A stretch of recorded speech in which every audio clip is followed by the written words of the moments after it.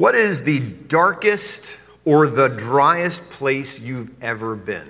I want you to think about that for a second. Then, right, what I want you to do right now is just turn to somebody right there in your row, in your pod. I want you to turn to somebody there, and I want you to share with them either the darkest place you've ever been or the driest place you've ever been. You've got 60 seconds, ready, go.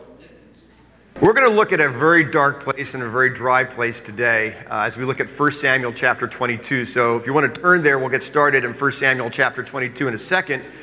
But I just wanted to get a little taste of that dryness and a little feeling of that darkness in your minds as we begin.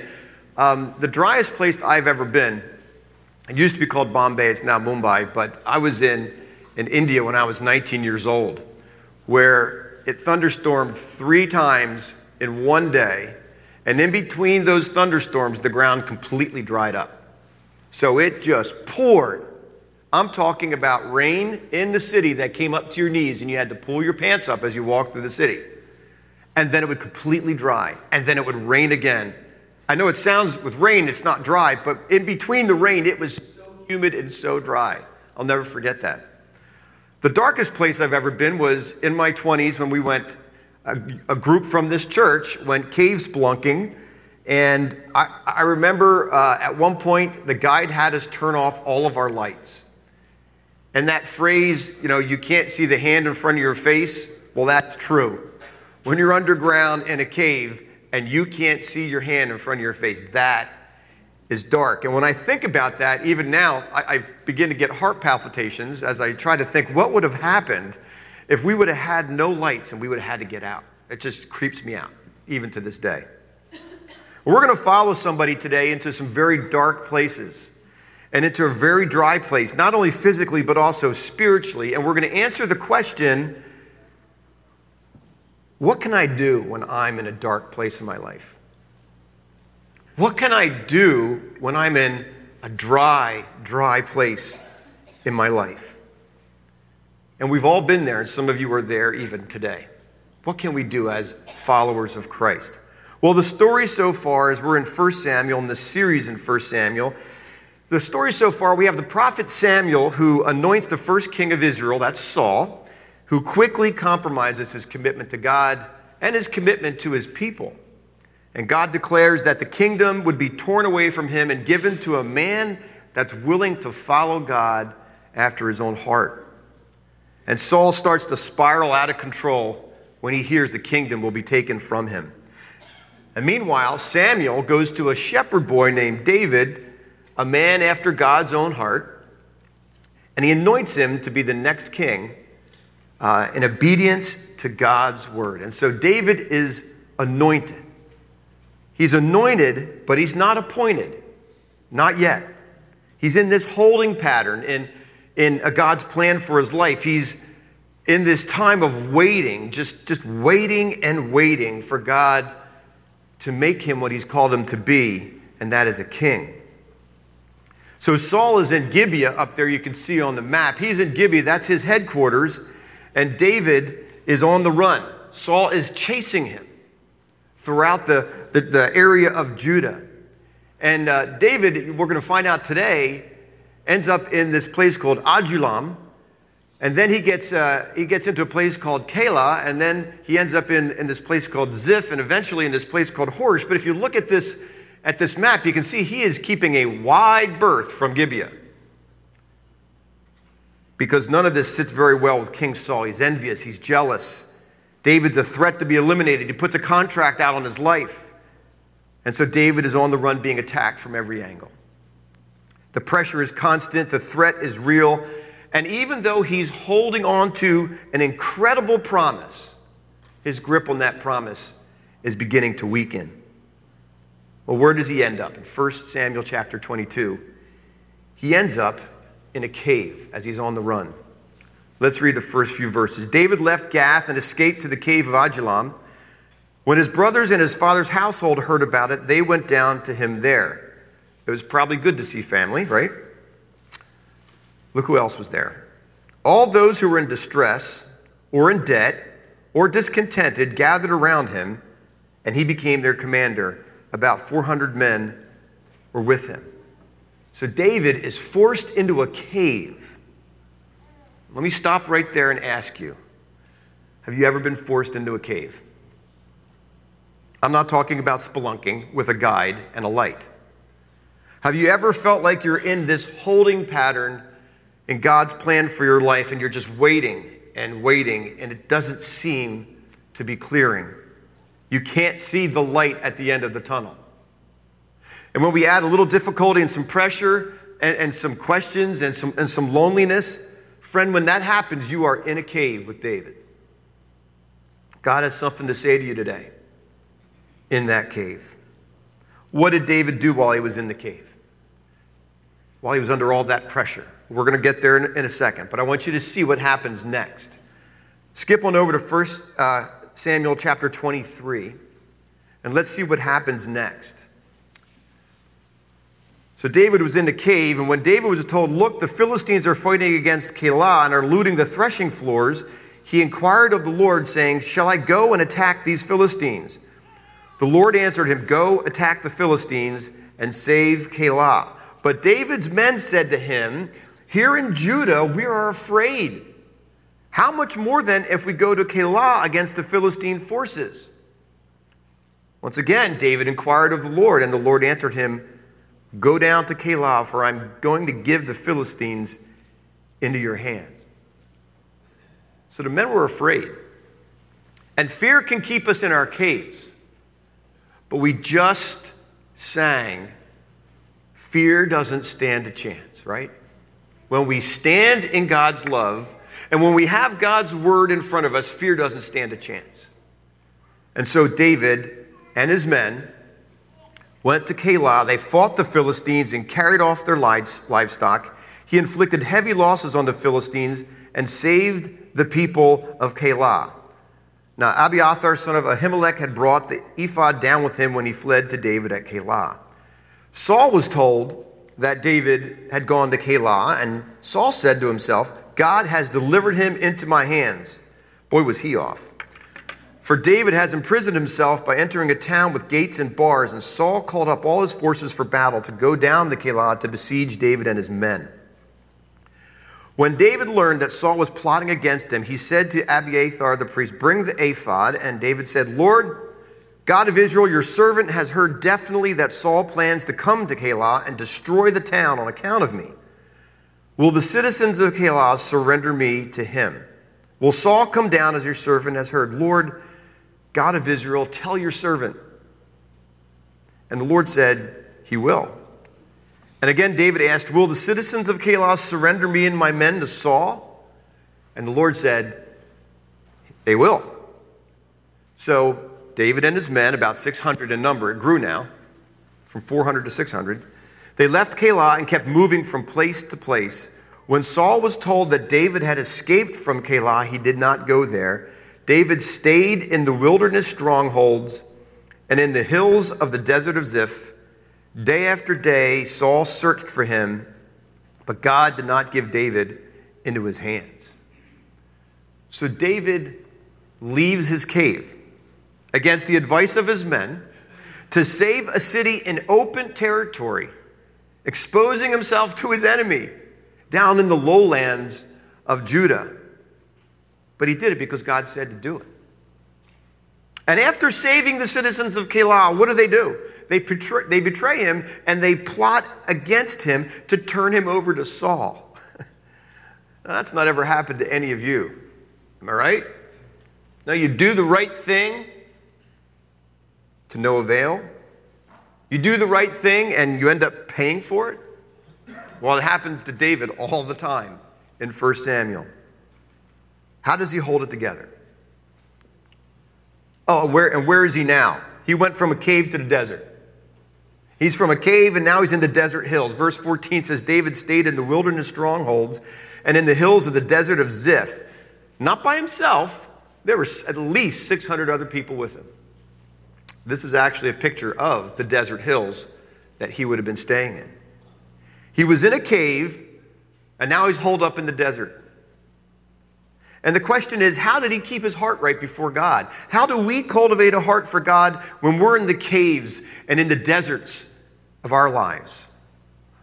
When the temptation is to lash out at those who are betraying us, or to just get bummed out because it is so dark and it is so dry.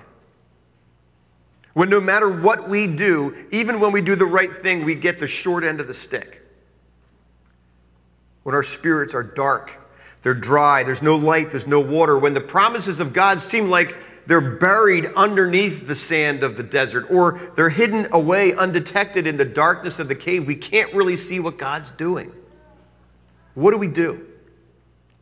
Well, what did David do when he was in the cave?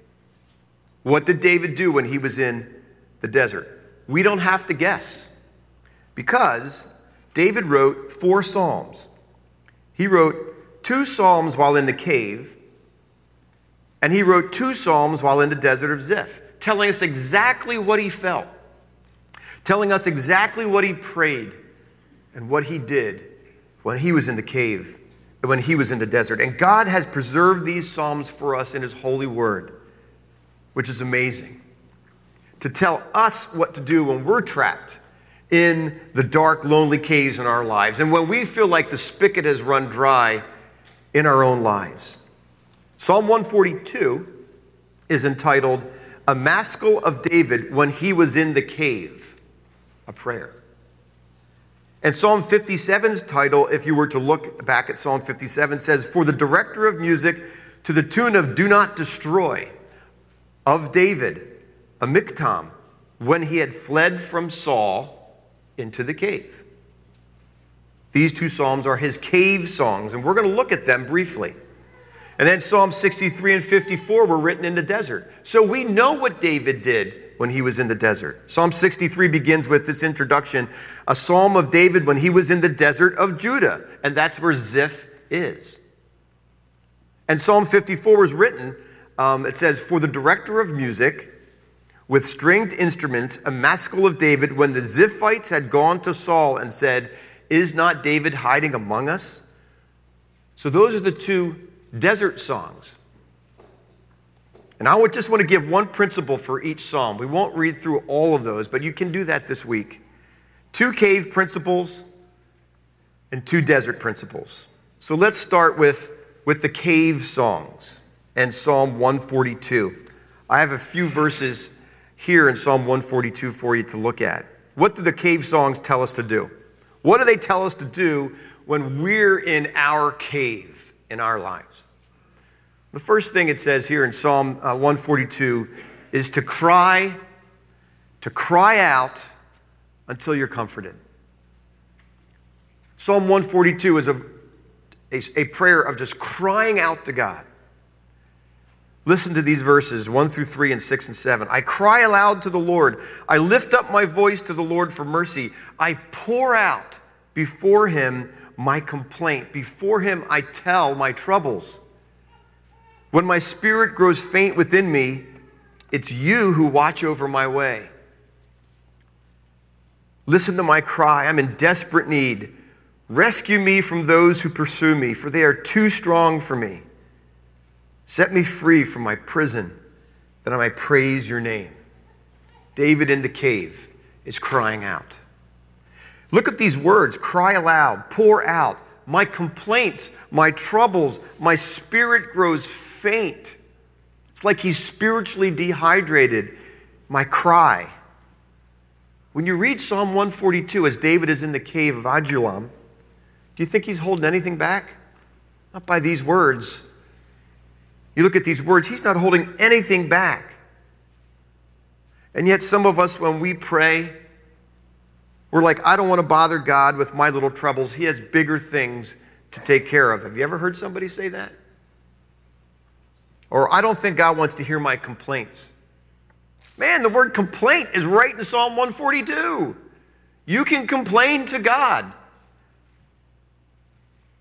David did. That kind of thinking is a massive misunderstanding of who God is. It's a misunderstanding of the love of God. It's a misunderstanding of the power of God. Well, we don't go to him and cry out to him. Like when we think that way, it's like we feel God needs to save up his energy for war in the Middle East. So, I don't want to exhaust him with my little things. That's a misunderstanding of the power of God. He wants to hear it. And it's a misunderstanding of the deep, deep love of God. The love he has for David, the love he has for us. It's inexhaustible. And he has endless strength for every problem, even the little ones. So we can cry out to him. So when you're in your darkest cave or in your driest desert, cry before God, and he'll comfort you. This summer, we're looking at the Sermon on the Mount. Start reading it. The Sermon on the Mount. Matthew 5:4 says, "Blessed are those who mourn," Jesus says, "for they'll be comforted." Blessed are those who mourn. Now, does crying make you uncomfortable? I don't know what kind of family you came from, but quite possibly crying makes you uncomfortable. I cried 2 weeks ago from this platform after Ashley sang that song about God rescuing people. And before I started my sermon, I apologized. Well, I need to apologize for apologizing, because I shouldn't have apologized. I felt uncomfortable crying, but I shouldn't. I shouldn't. Psalm 142 says, "Cry before God, cry aloud to him, and that's where you'll find comfort." Because if God is in love with this world, and it's broken, and it's in need of rescue, we should have tears. So let's not apologize for that. David cried in his cave, and his tears became prayers that God heard. And in verse 3, he said, God's watching over my way. And in verse 5, he's my refuge. Let's go to the other cave psalm, Psalm 57. What else does David tell us to do when we're in our caves? Psalm 57 says, we need to sing until we are steadfast. Sing in the middle of a cave. That's what David did. Verse 1, "Have mercy on me, my God. Have mercy on me, for in you I take refuge. I'll take refuge in the shadow of your wings until the disaster has passed." Verse 7, "My heart, O God, is steadfast. My heart is steadfast. I will sing and make music. Awake, my soul. Awake, harp and lyre. I will awaken the dawn." Not the dawn awakening you. That's kind of bright. You wake up. He says, I'm going to awaken the dawn with singing. "I will praise you, Lord, among the nations. I will sing of you among the peoples. For great is your love, reaching to the heavens. Your faithfulness reaches to the skies." David sings in his cave. Singing in worship has a way of putting to rest the doubts and the arguments and the retorts that come up in our minds. And we entertain all of that in our dark times, don't we? Whether it's the flesh or whether it's somebody else or the world, whether it's Satan, we get these arguments against our faith, and they get very loud in our dark times. Singing chases that away. When we sing the truth, it chases them away. And you noticed he didn't just listen to worship, he actually sang. So the message he needed to hear traveled from his heart through his brain and then out his mouth. Kind of involved everything. He sang in his cave. He turned that dark cave into a house of worship. And that's what he did. Even while he was on the run, even while Saul with his larger forces were in hot pursuit, his heart was steadfast because he worshiped, because he sang. And if I want to replace a shaky heart, a fearful heart while I'm in my cave, if I want to replace that with a steadfast heart, I need to start singing. Even if it's really bad, just get alone in the car, no one else will hear you. Keep the windows up and sing. And sing even when you don't feel like it. Do you think David felt like singing, waking up in his cave day after day after day, with all those people who were in debt and who were distressed and who were discontent around? Do you think he felt like singing? But in faith, he sang his way into a steadfast heart. And you can too. So in the cave, David said, I cried and I sang. That's what the cave songs tell us to do.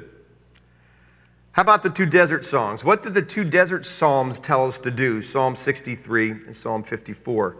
How do they encourage us when we're in the dry deserts in our lives?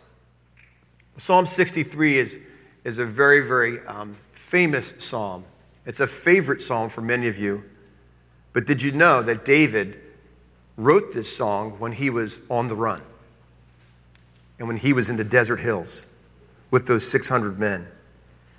Psalm 63 tells us to thirst until you're satisfied.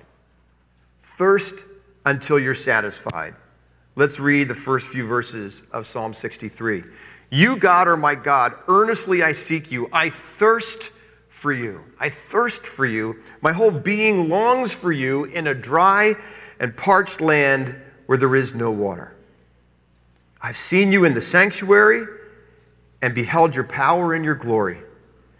Because your love is better than life, my lips will glorify you. I will praise you as long as I live. And in your name I will lift up my hands. I will be fully satisfied as with the richest of foods. With singing lips, my mouth will praise you. He sang this in the desert hills. Don't ignore the thirst. When you get that feeling, that sensation of frustration with life and your heart is dry, don't ignore it. Don't push it down and try to gut it out. Don't self-medicate the thirst that you feel. God has put that in you to cause you to thirst for Him. Sometimes we go after things that are like salt water. I mean, it's water, but it doesn't quench your thirst. There's stuff that doesn't quench the thirst, it just makes it worse. We can do that, whether it's busyness, whether it's addictions. We go to things that won't quench the thirst. They're like mirages in the desert. They're just empty promises and empty cisterns. So when you feel that thirst, you know that thirst is there, acknowledge it. God has put it there. It's real, and it's real deep. And it's not just a thirst for water. If there was anybody who could say, I am thirsty for water, it was David in the desert, right? But what does he say in the psalm? I thirst for you. For you. He realizes that even if he could quench his thirst for water, his spirit's thirst would still be groaning inside. Even if he had enough food for everyone, he would still be hungering for God. His deepest thirst is really spiritual. It's not physical. And I thought this week, could it be that God allows the dry times, allows us to walk through the desert to remind us that our true thirst is for Him and not for all this other stuff? When we seek God with this kind of thirst, verse 5 says, we will be fully satisfied as with the richest of foods. You know, it doesn't say we will be satisfied with the richest of foods. That would be awesome. But that's not what it says. It says we'll be satisfied as with the richest of foods. Our spirits will be satisfied as if we would be satisfied physically with the richest of foods. What did Jesus say in the Sermon on the Mount? Blessed are those who hunger and thirst for righteousness, for they will be filled. When you're dry spiritually, that's when you need to get out your Bible. That's when you need to pray for satisfaction. That's when you need to go to that favorite podcast and maybe even re-listen to a message. That's when you need to hunger and thirst for righteousness, because that's when God will fill you. You do the opposite of what you really feel like doing when you're in the desert. You feel like dying. You do the opposite. And remember, when you fill something, whether it's your watering can like we did this morning, or maybe you filled your coffee mug this morning, it doesn't get filled all at once. It's not like, poosh, it's filled. It may take time. It may take time. So don't expect a quick swig from the Bible to fill you up. Be serious and honest about that thirst. The second principle from the desert, and our last one for this morning, as we ask this question, what do I do when I'm in the caves and in the deserts of my life, when I've been forced into a desert, is to trust. Is to trust until you triumph. Psalm 54, written in the desert. Again, get the picture. David is in the desert. He's going from hills to hills and down into the wilderness, trying to escape Saul's pursuit. He says, "Save me, O God, by your name. Vindicate me by your might. Hear my prayer, O God. Listen to the words of my mouth. Arrogant foes are attacking me. Ruthless people are trying to kill me." That's not a metaphor for David. People without regard for God.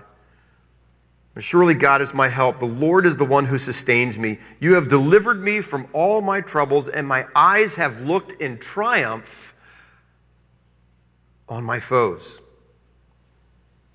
Triumph. Trust until you triumph. God did not save David in a moment. He didn't bring a fleet of helicopters and massive troop movements and save him. He delivered him over time, as we read the rest of 1 Samuel. He gave him eventual triumph, though, over his enemies in his own time. He didn't pluck him out of the desert and plop him down in a bed of roses. It was a trek of trust, one step at a time, through that desert. It was what many people call a journey of faith. Notice verse 1, where his faith rests. Your name and your might. Not in my circumstances, in your name and in your might, that is where his faith rests. And verse 4 says, the Lord is the one who sustains me. He's sustaining him along this trek of trust. So our trust, if it was in our circumstances, would be very flimsy and fleeting. We don't trust in our circumstances. Can you imagine if David put his trust in his circumstances? Look at the people that were with him. The discontented, the distressed, and those who were in debt. He was in a cave, and then now he's in a desert. He was betrayed by the people of Keilah. If he put his faith in his circumstances, he would be a mess. But our trust is in a faithful, loving, and strong God who has a plan for every one of us. And it requires his own timing to execute that plan. And so we trust until we triumph. So we cry, we sing, we thirst, and we trust. That's what David did in the caves and in the deserts that he was in. And those caves and those desert experiences were part of his becoming what God called him to be. It was part of his becoming of what God called him to be. He was a shepherd, but he needed to become a king. So God put him through the caves and the deserts. Even the men he met in the cave, those distressed and discontented guys, you know what they were becoming? We read later in 2 Samuel that those were David's future mighty men of valor. Even the caves and the deserts for them was their training ground, with David's heart leading the way. They had to go through the cave and the desert to become those mighty men of valor. And as David ran from Saul, he traveled the country that would one day be his kingdom. You see, there was a lot more going on than just, man, I'm in a cave. We're in the desert. There's a lot more going on. The caves and the deserts were part of God's plan to shape David into the person he called him to be, the king, and a king after God's own heart. And friends, if you're in a dark cave right now, or if you're in a very dry desert, or you can see one coming in the horizon, God is shaping you. God is shaping you into royalty, because if you're a Christ follower, you're a daughter of the King. You're a son of the King. You're anointed by the Holy Spirit. But you may not be appointed yet to the place where God wants you. Cry. Sing, David says. Thirst. Don't ignore that thirst. And trust. So if it's tough right now, get real with God. And when I mean get real with God, cry out to him. in your times with him, with your truest feelings, and know that he loves you, that he wants to hear from you. Nothing is too small for him. Make your cave into a house of worship. We have so many tools that we could use in our modern world to get God's promises musically past the arguments in our minds and right to our hearts. Make your cave a house of worship. Pursue a thirst for the only thing that satisfies, and that is a personal relationship with Christ. Reject the things that promise satisfaction but that can never deliver, and instead go to the one who himself calls himself, I am the living water. That means the water that never dies. And take one step at a time on that trek of trust. That's all it takes.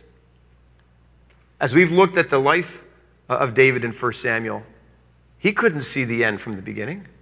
He took one step of trust in that trek, and then the next one, and then the next one. And each one in faith that are vindicating God will eventually lead you to a place of triumph. Let's pray.